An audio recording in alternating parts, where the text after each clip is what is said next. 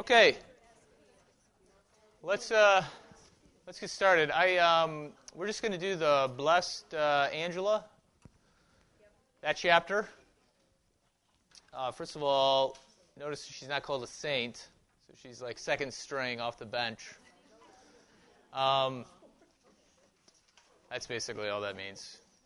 She's not a saint yet, according to Roman Catholic theology. Just in case you were wondering, let's see here. A couple other things in the next two chapters that came up in terms of position was I don't have the book. She's like of the third order of something or another, St. Francis.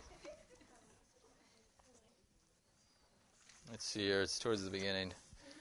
As you read those things, the third order of St. Francis. And then St. Catherine is like St. Elizabeth. She is the patroness of the third order regular of St. Francis and the Franciscan secular order. What does that all mean, though? There's the first order are, I'm just going to put it in real simple terms, is the first order of St. Francis are like the monks. The second order are basically the nuns, and then the third order are essentially, for lack of a better way of describing it, lay people who devote themselves to others, but not necessarily in the cloister. And then the secular order is of the third order. That's it. There you go. I think that's simple enough. They take, they take a vow of the rule of St. Francis. They exercise it a little differently. So yes. Anyway, so when you read those things, if you read those things, that's all that means. So there you go. I don't think anybody's considering moving into the cloister right now. But if you were, you have options. You don't have to do the second order. You could do the third order. The thing, too, is that, that's enough. We don't need to talk about that. Okay, Angela. Jan. That's right. Right. Which is generally, and that's another reason why you would go into the third order. So,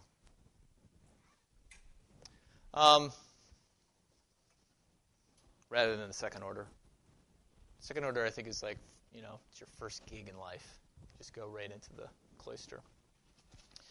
Okay. To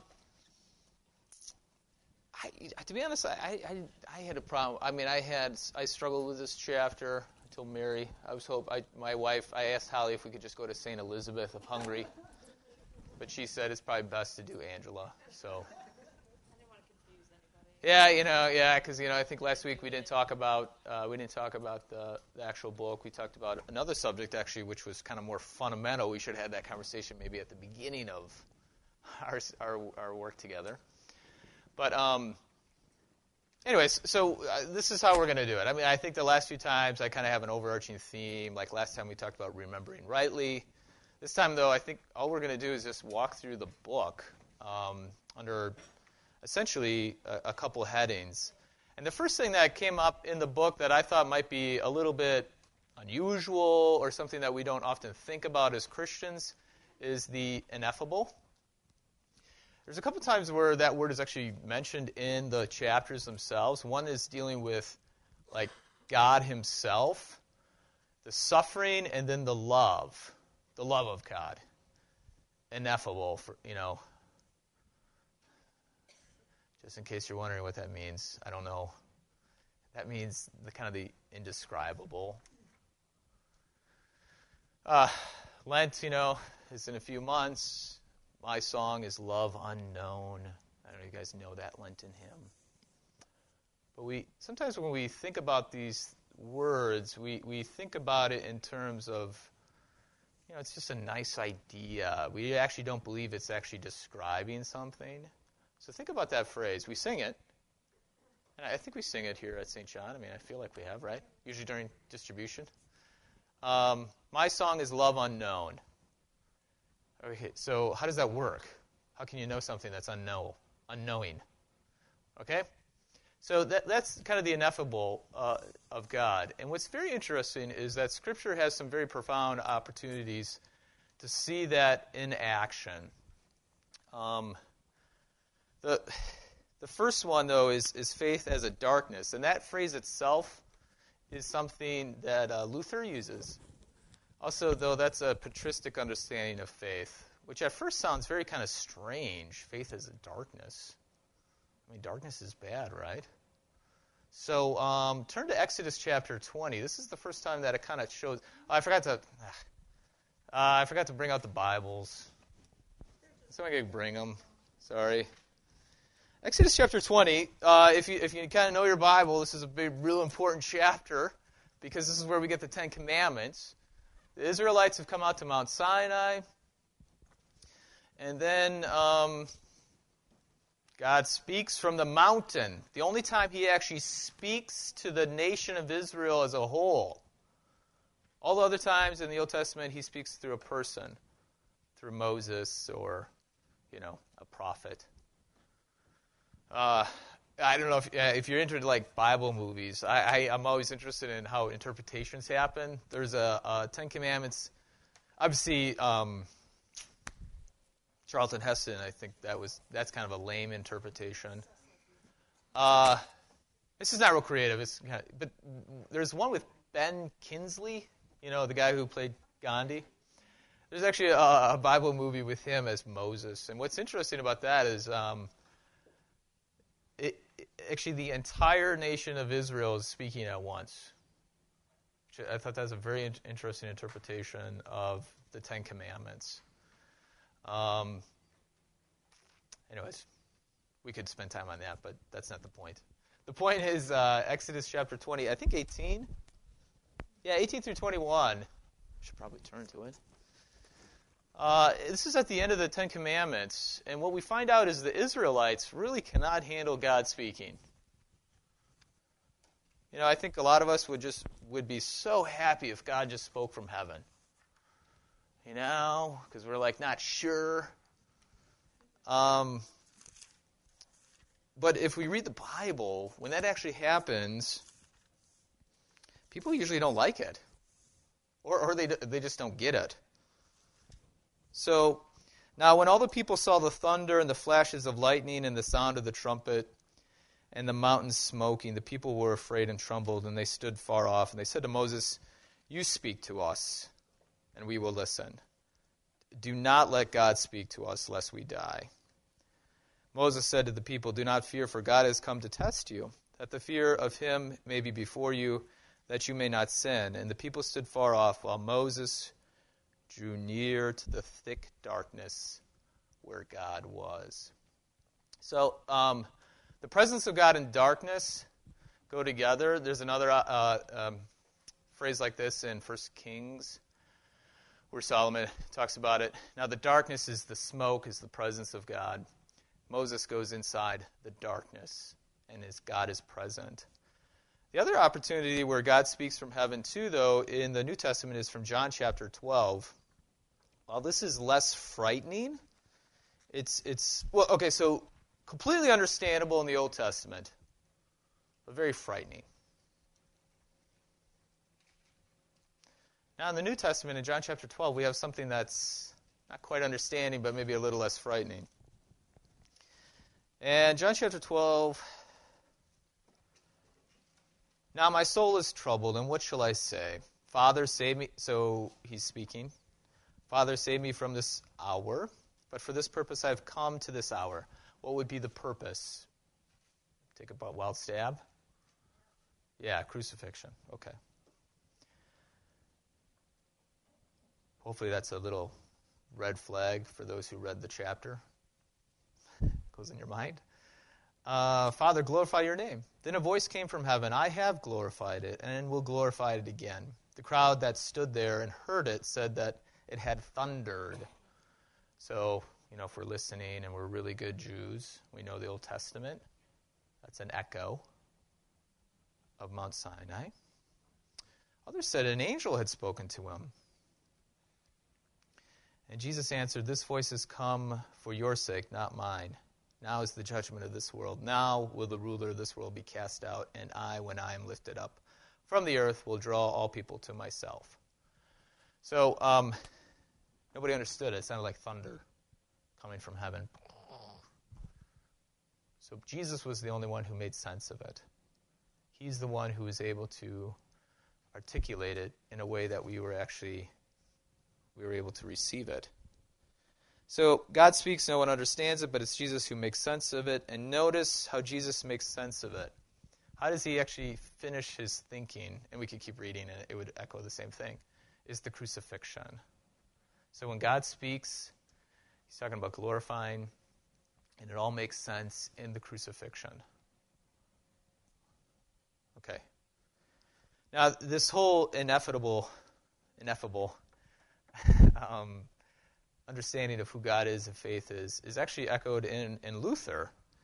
And there's a quote right there. But I find that very interesting. So as Christians, and then as we read about Blessed Angela's kind of understanding of her own faith, it seems kind of unusual. She talks about having these, ecstasies, and she's not able to really articulate them. She knows something's there, she's heard something, but she can't really put it into words.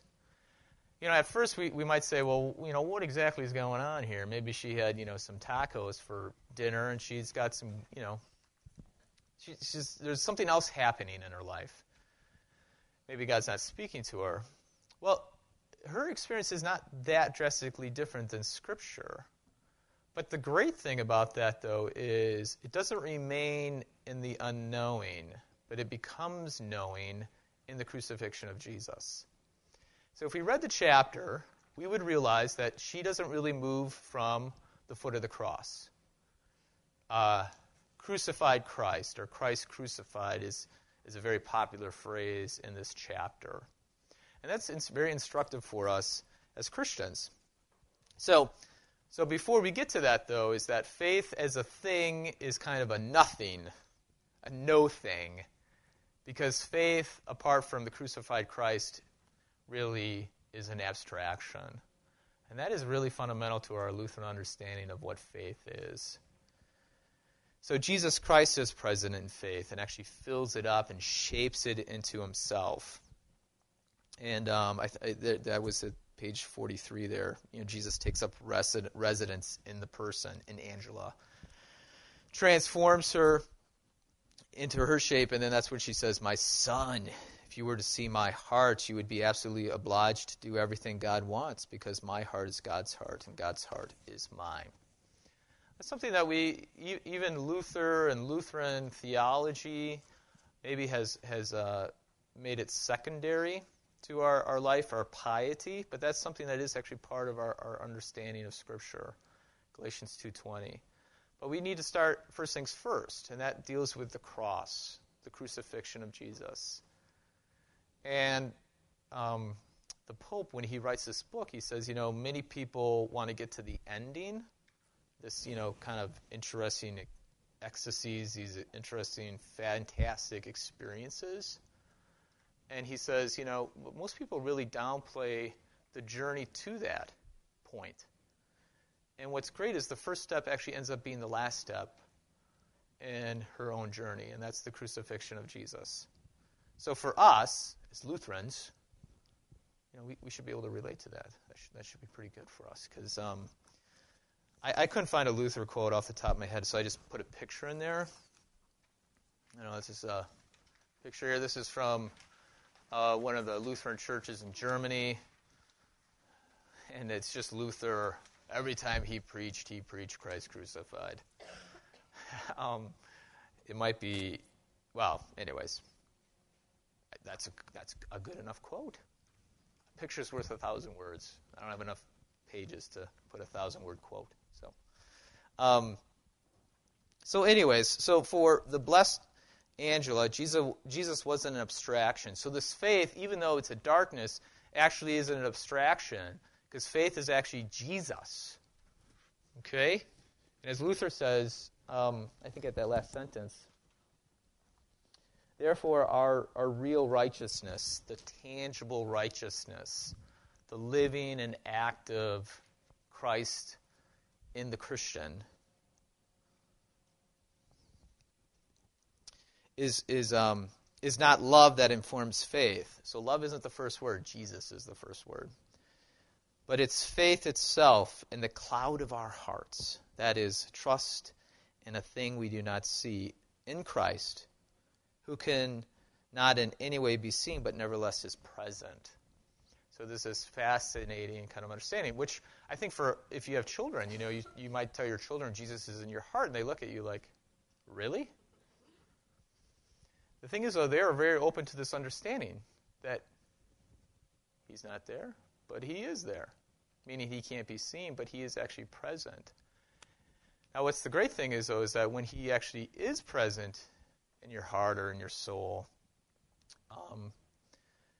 then those outside can actually see God present in you and actually in love. So you become, in a sense, you become Jesus. In a real sense, really. And we'll actually move to that in a second. So, which I love kids, because kids are what's their world of understanding? Hide and seek, right? So, kids play in the comments hide and seek all the time. I don't know if you guys come on Wednesday afternoons, they're playing hide and seek, which really just turns out to be running around after each other. But I think they really start out honestly hiding and seeking. So you ask a child, if someone's hiding, does that mean that they're not there? Well, no. So the hiddenness of God in terms of faith is something that I think we all experience, but because of our temptations to really see life only through our natural senses, we actually have wrong expectations in terms of God's presence in our life, which often, creates heartache and, sadness. But if God is actually always present, even though we can't see him, all that means is sometimes he's hiding. He's hiding. Now, the thing is, though, is if, when I play hide and seek with my kids, Isaac, he's really a terrible player because he will tell you where he's hiding. So when he goes and hides, I already know where he's at. So but that's what God does. God tells us exactly where he's hiding. So even though I can't see him, I know he's there. And where does he tell us? Well, he tells us in baptism and his word and in the sacraments. So, anyways, yeah. Yes. He is there. That's right. And so if you actually that's a good segue, Kirby. It's a good segue. I think we could just skip. Absolutely. Yeah. Something to the effect of there is no pit so deep where God is not deeper still. So he's everywhere. When we say God is everywhere, that doesn't sound so nice, does it? It sounds okay. But when we say, there's no pit that God's not in, that sounds really nice. That sounds good. I can handle that. I can take hold of that understanding of God's presence. The other thing, too, though, is, so actually that's Angela. Bless Angela, had this conversion experience later in life, and she really struggled with remembering rightly. So when she looked at the crucifixion, she saw suffering. She didn't see the love of God. But what was fascinating, because of the love of God, that suffering was transformed because of God's presence or Christ's presence in the midst of the suffering. Now, here's the thing, though, is that journey, so we read about it in the book. The chapter is, 12 pages or something? But this is a lifetime of her that she's actually experienced this suffering. So, sometimes when we're grieving and we're mourning, we always think about it in terms of there will be a start of it, and then there will be an end of it. But if we actually read the chapter, we realize that there was no end to her suffering. her struggle. There was an end of the chapter for us, so then we kind of forget about it and we move on. But if we read it really intentionally and slowly, we realize that Angela didn't actually get out of the pit. God's presence didn't actually remove her from the pit, but actually enabled her to live in the pit. So in fact, the Pope goes on to say is that she was a righteous woman, but even after confessing her sins, the moment she should have, the word that was spoken to her was absolution, but she still struggled with being in the miry clay in the pit. What's that? Well, exactly. So, Martin Luther had that issue too. In Reformation Day, I don't know if anybody watched a Luther movie, but they make a big deal. The play, Stacy Keach, I don't know if you knew that, but Stacy Keach played Luther, and they actually made it into a movie, but it was a theater production first, and the movie works like a theater production on film. But that was kind of paramount to his identity. It was this suffering and love all at once. And it was kind of a tortured relationship with the Heavenly Father. Okay, anyways, I don't know where we are, but this is something that's very kind of at the forefront of who Angela is that when she starts her spiritual journey, she starts at the feet of Jesus, but when she looks at the crucifixion, she remembers wrongly. Okay? Because we talked about that last time. When you remember rightly, you see the crucifixion not as a source of guilt and shame, but as a source of freedom and forgiveness and love. But even in understanding things incorrectly, God is so deep and wide and high that he can even use that for freedom, for forgiveness, for love. So what's great about her understanding of the Christian life is not simply getting out of suffering. That quote about getting out of hell, whether it's after death or right now, is actually something that's just a first step. There is something much richer and farther down the line, and that's the love of God itself, or Jesus himself. So I think, I was raised in a way that Christianity was about getting out of hell, and that's true. That's good. I don't like living in hell. But the reality is this not hanging out at the door, but it's getting as far away from that as possible. C.S. Lewis in The Great Divorce, it's not about marriage, it's about the divorce between heaven and hell. The character goes on this magic bus ride, and I think that's kind of a fun little image. They go from this place where no one talks to each other, but he sees people, and the houses, the more time you spend in this place, the farther you get away from people. He goes on the magic bus ride from that point to this other place, and eventually it's from hell to heaven. And on the journey, he realizes, and he looks back, and he sees where he actually came from, and it's this hole about this big. The magic bus came out of that hole, and that's hell.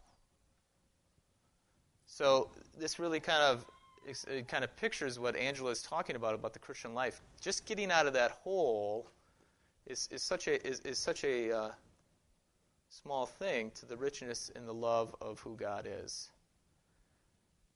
Now, the great tragedy about it, and the great struggle for each of us, and this is part of Angela's problem and our own problem, is that we realize it's so small, but why are we hanging around it? Okay? So how do you drive yourself away from that? And that is through the crucifixion. I have that quote on the second page, kind of, the perfectly and purely we see. And that seeing is not just simply seeing, but understanding, knowing. As you say, oh, I understand, I see, as we kind of talk. The perfectly and purely we see, the more perfectly and purely we love. Therefore, the more we see the God and man, Jesus Christ, the more we are transformed in him through love. So suffering and love are the primary steps for the growth in Blessed Angela's life. And it's the location of these steps, the locations for these steps were the crucifixion. So what this means is, from an objective observer, nothing's happened. So if Nancy is let's pretend she's Blessed Angela. From my perspective, she hasn't gone anywhere. She's still at the foot of Jesus. But from Nancy's perspective, or from a godly perspective, something that sees all of reality, the hiddenness, she's light years away. She's a radically different person, a new person. And that's very important for us as we kind of understand our own selves. Because we say our prayers, we go to church all the time, we come to women's Bible study, and we wonder if it's working. We wonder if we're are we growing as a Christian? And we struggle with this because everybody has this temptation to believe that if I do all these wonderful things, life is going to just be better. And we always associate better really in terms of our own selves. Which means, I don't know, always have a job, be healthy, win the lottery, I don't know, lose 10 pounds, whatever it is. But the reality is, though, from Blessed Angela's perspective and the biblical perspective, is that's not how things work. And I think the parable of the Pharisee and the tax collector in Luke 18 is a good example for us, because Jesus shows us the tax collector as someone who is justified, someone we look up to. But on the outside, that's backwards. It doesn't make sense, because the Pharisee is the one who does all the good works. But from the inner perspective, we see what's really going on there. So Blessed Angela's life, again, we read the chapter really quickly. I do, anyways. And when it's done in 12 pages, we're like, hey, on to the next person. We haven't really had time to meditate upon kind of the severity of her life and her struggles, and how actually they're not that far removed from ours. Even though none of you guys are in the third order of St. Francis, she actually was kind of like a normal person. I've jumped over quite a bit of stuff, but I think that's okay. So the organic relationship between Christ for you, that's on the cross. It's kind of, I think at St. John, we've talked about the objective nature of Christianity and then the subjective nature. So if we talk about the Christ for you, as we stand before Jesus. Is there a crucifix behind the screen? Okay. That's right, okay. We should have it still up here, I think. Or we get a different one. Anyways, let's imagine a crucifix there. As we look upon the crucifix, that's Christ for you.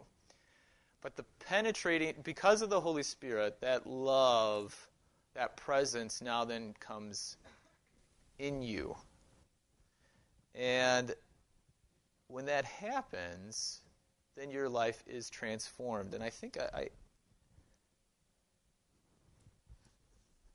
finished that, didn't I? Yeah. So, O children of God, transform yourselves totally in the man God who so loved you that he chose to die for you. So that's the subjective and objective, all closely connected. Oh boy, did I spell that right? Ignominious? I hope so. And altogether, unutterable, painful death. There we go, the ineffable. And in the most painful and bitterest way. And this was solely for love of you. That's a very nice phrase. Strangely, or surprisingly, Luther believed that love was analogous of the incarnation, John 3:16. And when that same love became present in the person through the present crucified Christ, the person loved the neighbor. So as she talks about Christ becoming neighbor to you, that's the for you business on the cross. Then that love coming inside you then transforms you into Christ among people. And I think I said we must once again break out through love to help our neighbor with good deeds, just as Christ became man to help us. That's Luther echoing Angela. So when that presence comes into us, into our hearts, however we want to say it, that transforms us into a whole new person. Again, if I see Mary, she still looks the same. You know, when Jesus was outside her heart, and then when she still looks like the same person. But on the inside, radically different. She's a whole new person. But that whole new person, and I like Luther's language, breaks out. Must break out in the form of love. So then what's great about this is that the Christian now becomes a sign, like a billboard or a road sign pointing towards Jesus. Specifically Jesus on the cross, that same love that was given to Mary. So even though she looks the same, she isn't the same. Inevitably, if someone were to have a relationship with her before and after, they would say, Mary, you're different. What's up with you? You know? You still look the same, but something's different. I don't know if you've ever had that experience in your life, or maybe you know someone like that. But that's basically describing what's going on in Angela's life. So incomprehensible love. We all know what the love of God is, but yet it is incomprehensible. It's knowing and unknowing at the same time. So if anybody who really thinks linear, that's very difficult. That doesn't make sense. But that's okay. It's still there. There's no greater love than this love that brought my God to become man in order to make me God. Now, that's pretty strong language. In fact, I probably should not have capitalized that. But, okay. Christianity, as I already said, is much more about simply getting out of hell. In fact, getting out of the hell was so rudimentary for Blessed Angela. She said getting out of the hell was poor in love. There was a whole life to live that the present Christ desired to live through her. Thus, for God to enter into humanity meant for humanity to enter into the divine life. Now, if I already said this already, maybe I wrote it down. I can't remember before this. But she has this little thing about love. And there's only one kind of love. All love is God's love.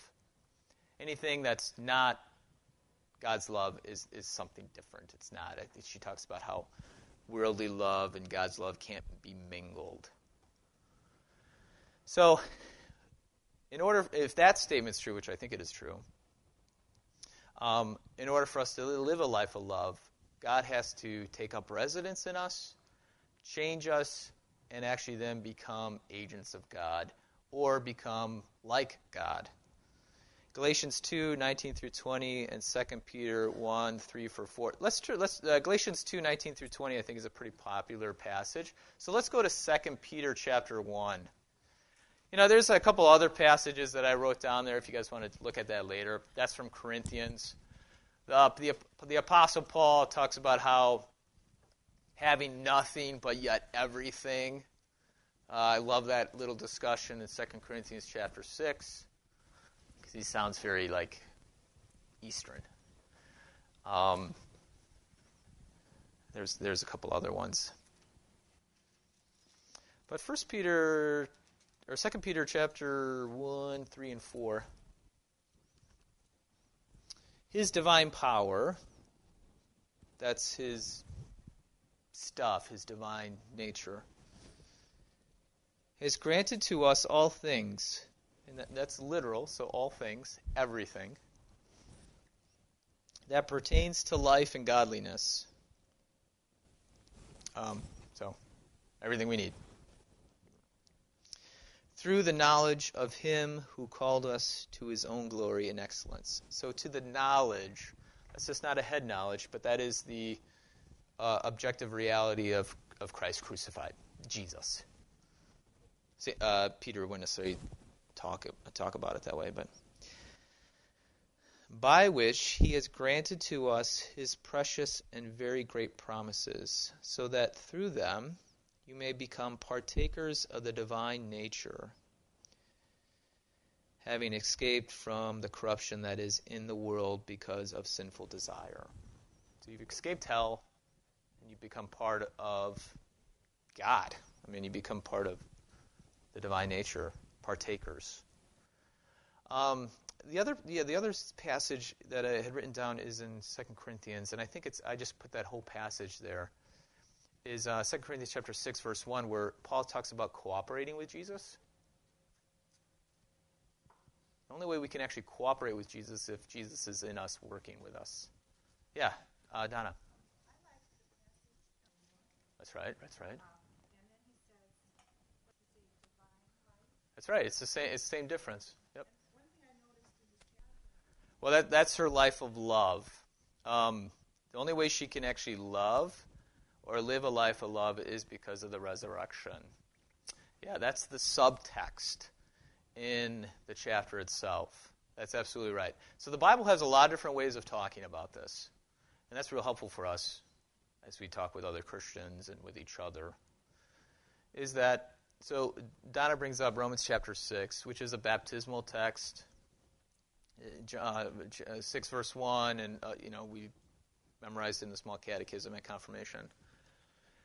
And what happens there is that because of baptism, what we're joined to Jesus, so we become partakers of the divine nature.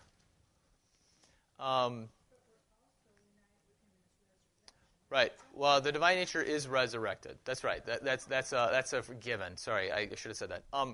So that the crucified Christ. Now, here's the great thing too is that I should have followed my outline a little bit closer. The crucified Christ is not a dead Christ. It's a living reality. His death is our life. In fact, St. Paul, this is why St. Paul is so adamant about this in 2 Corinthians chapter 2. I preach Christ crucified, not as a dead Christ, but as a living reality. Because love is never compromised. It is sacrifice. Love is sacrifice. That is the new life of the resurrection. That's the resurrection life, is a life of sacrifice. That's why later in Romans chapter 12, Paul can say to us, be living sacrifices. That makes no sense whatsoever because sacrifices are supposed to die. But Paul says you can become a living sacrifice because death is behind us, Romans chapter 6. The resurrection, we are partakers already of the resurrection, which is partakers of the divine life. That's exactly right. So, but if we walk around and we tell people, hey, you should participate in the divine life, people are like, what are you talking about? But if you say, let's participate in love, people can get behind that. Or if you talk about resurrection life, people will be like, that's Christianese language, but a life of love understood now according to Scripture, most poignantly in the crucifixion. For God so loved the world that he gave his only begotten Son, right? So John 3:16. People don't understand that. They're like, oh, okay. The living sacrifice. So Donna, we're actually saying the same thing. I mean, that's the great thing. But you actually, so let's, we should have followed my outline a little closer.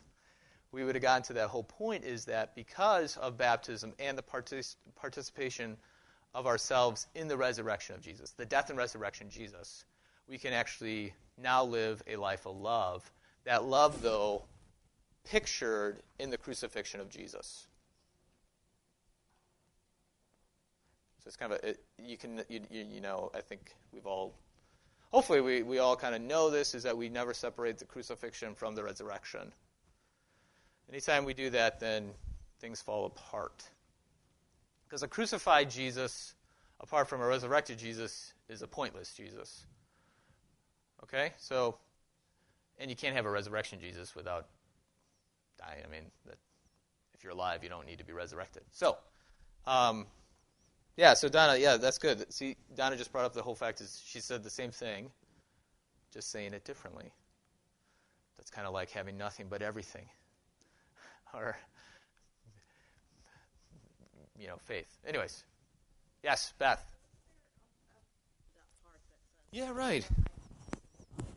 Right. That's a great question. So I was going to say, I didn't get my microphone there close, fast enough.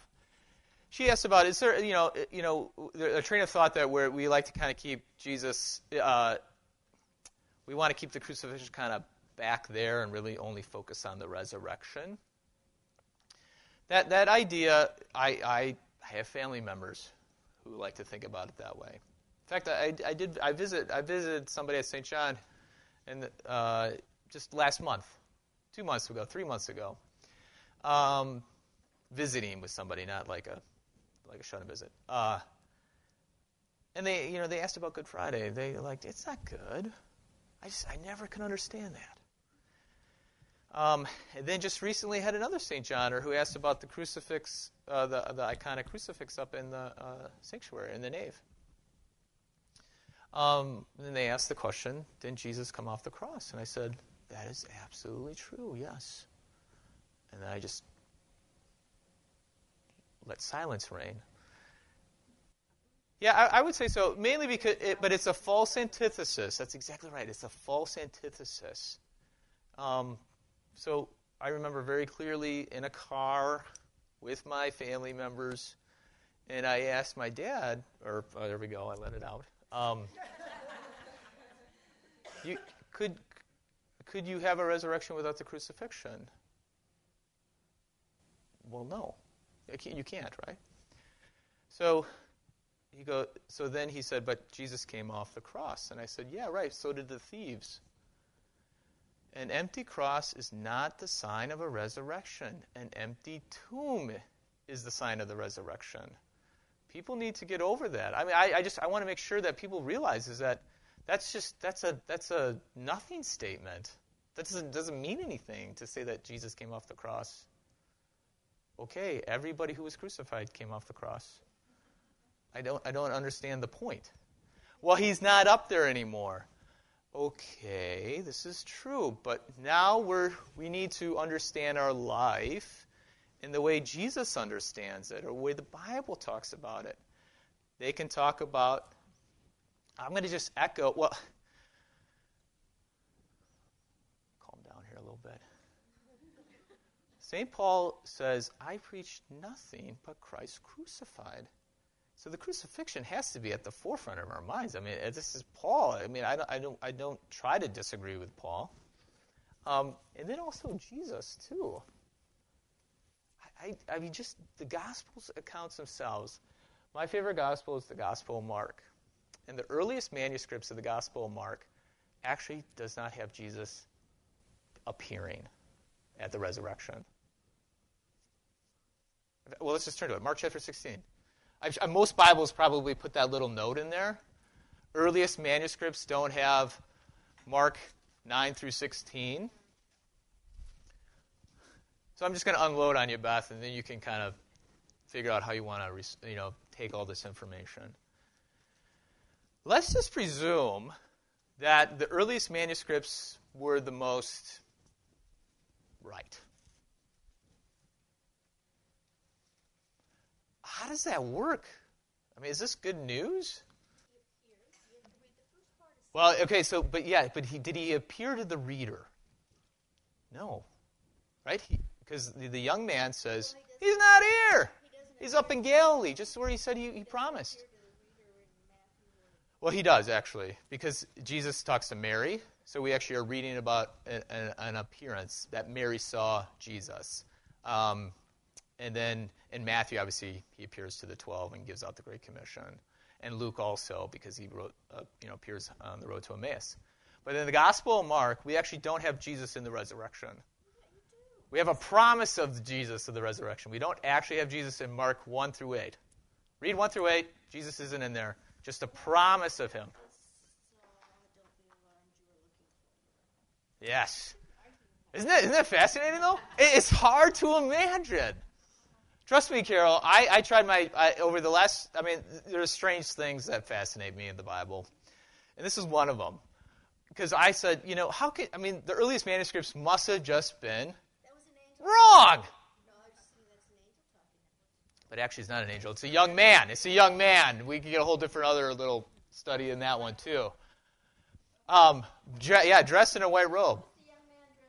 He's the naked guy from Mark chapter 14, but that's fine. That's a different issue. It's like a movie that ends in a way you're not expecting to.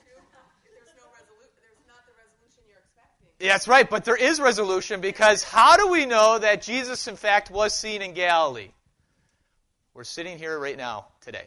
Because if Jesus was not seen in Galilee, trust me, the 12, they would have just gone home and maintained their fish. They would have tried to get their old jobs back.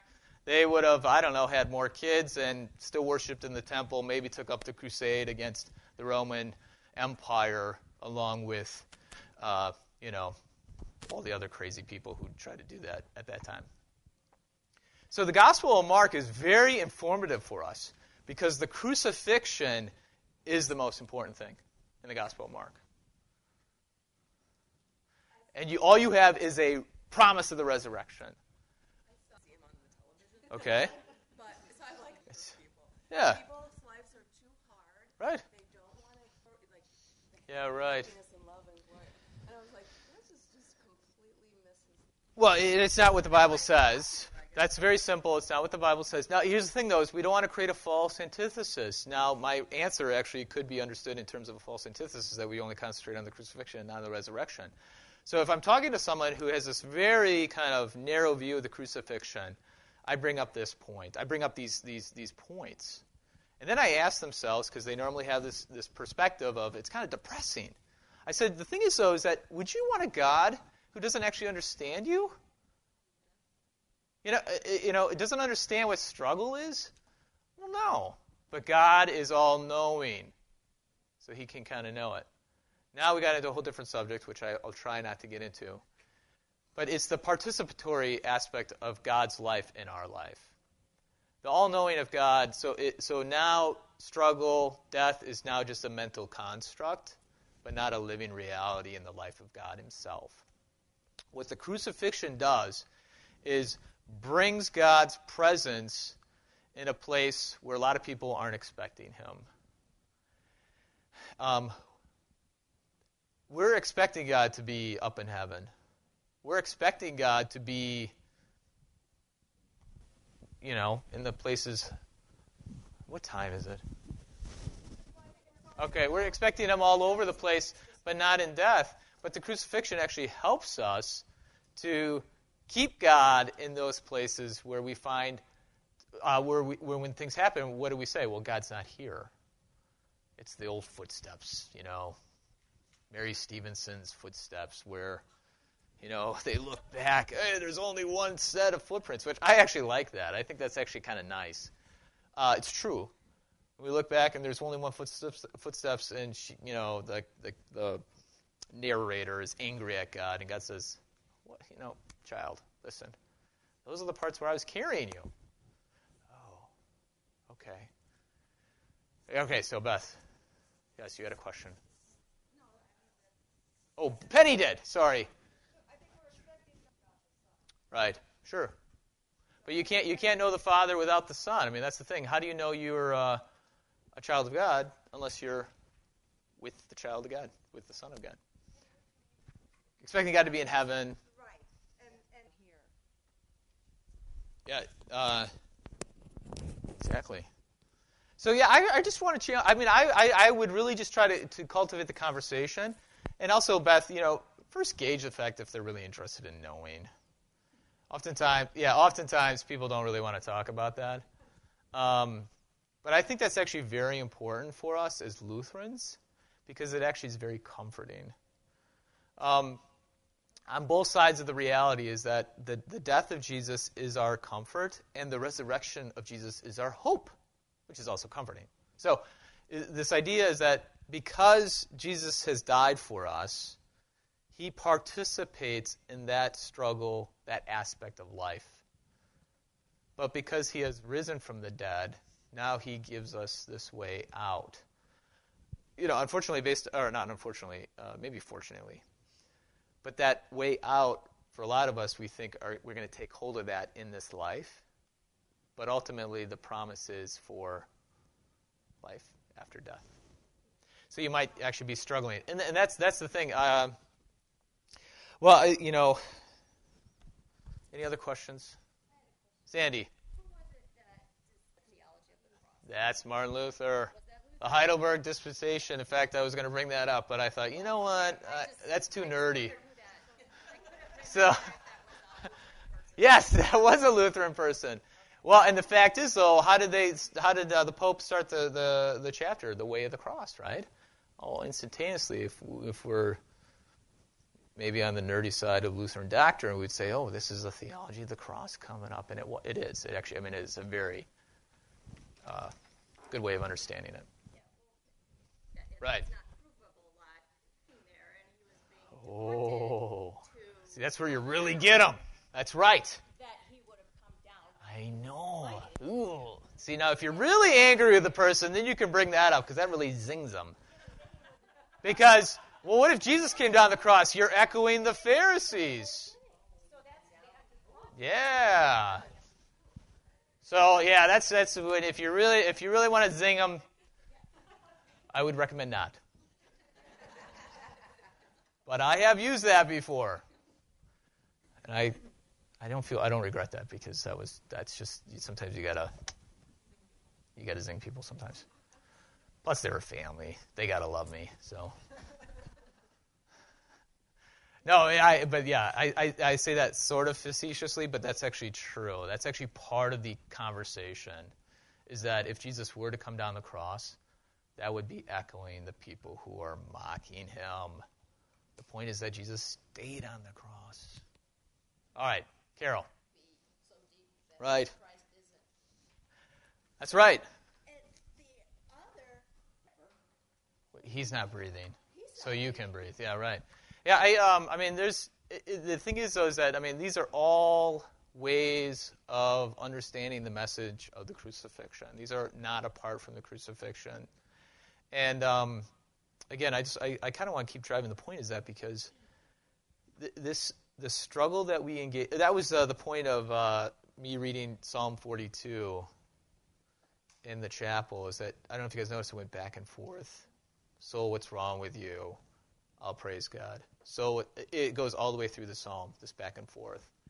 And that is a great help for us because when we want the way the understanding that we actually are participating in the resurrection life now, even in the midst of the pit, is that we can actually have hope. That's the hope. Hope is the sign of the resurrection when we're living in the pit, not getting out of the pit, according to what the Bible says. Now, God might grant us to get out of the pit, and that's where we should live a life of thankfulness and grace. But even if he doesn't, that doesn't exclude his promises to actually resurrect us once we die. Just ask anybody who lives in Africa who's a Christian. Not anybody, but people who are suffering. And yet, they actually are still a Christian, even though they are really living in hell, a hell. It's just this thing is that they're not actually, they don't have an expectation that God's going to deliver them right then and now. But they still are Christians till their death. That's a great inspiration for us. Well, that's exactly right. That's Mark chapter 8. Sorry. Yeah. Coming back around now, is the promise of the resurrection in the Gospel of Mark are for a bunch of people who have not experienced or have not actually seen the resurrection. All they have is a promise. And that's all we have. So, anyways, that's a tapestry. We painted a tapestry. I listened to a radio Mark. Yes. Drops off from deaths for. Right. It was really fascinating. It would have fizzled out, yes. Just the basics, like, okay, so those That's right. I don't know what other options. Well, or he could actually resurrect. Yeah, right. In both cases, it wouldn't have stopped the faith. Right, exactly. It's kind of interesting, That's exactly. Kirby brings up a good point because that's a real issue in first century Christianity. So depending on your view of the Gospel of Mark, not into Nerdville, but you have it's either written in Rome or in Palestine. Rome, completely far away from what happened, and you have a group of people who are trying to figure things out, but they're being persecuted by like Nero and the emperors and the. If it was in Palestine, same situation but different kind of persecution because they are mixed Jews and Gentile church. But you have this very real issue of is it the authorities who have done something with the body, or is it the locals or the disciples, or is it resurrection? So, anywho, I don't know what we learned today, but it was a lot of different stuff. Yeah, right. Yeah, just offer up a different view. I think it's basic. Maybe this was helpful for us today because I felt like, blessed Angela, right, where she would speak and nobody would understand her. You go home to say, what do you talk about? We talked about a lot of different things today. Ineffable God. Why we should have a crucifix. All right, St. Elizabeth of Hungary next week. Pastor Gainig's receptions this weekend, so please come. Bring cookies if you said you would. Because Jesus would. And you're going to want to do what Jesus does. What would Jesus do? He would bring cookies. All right. Let's pray. Our Father, who art in heaven, hallowed be thy name. Thy kingdom come, thy will be done, on earth as it is in heaven. Give us this day our daily bread, and forgive us our trespasses, as we forgive those who trespass against us. And lead us not into temptation, but deliver us from evil. For thine is the kingdom, and the power, and the glory, forever and ever. Amen.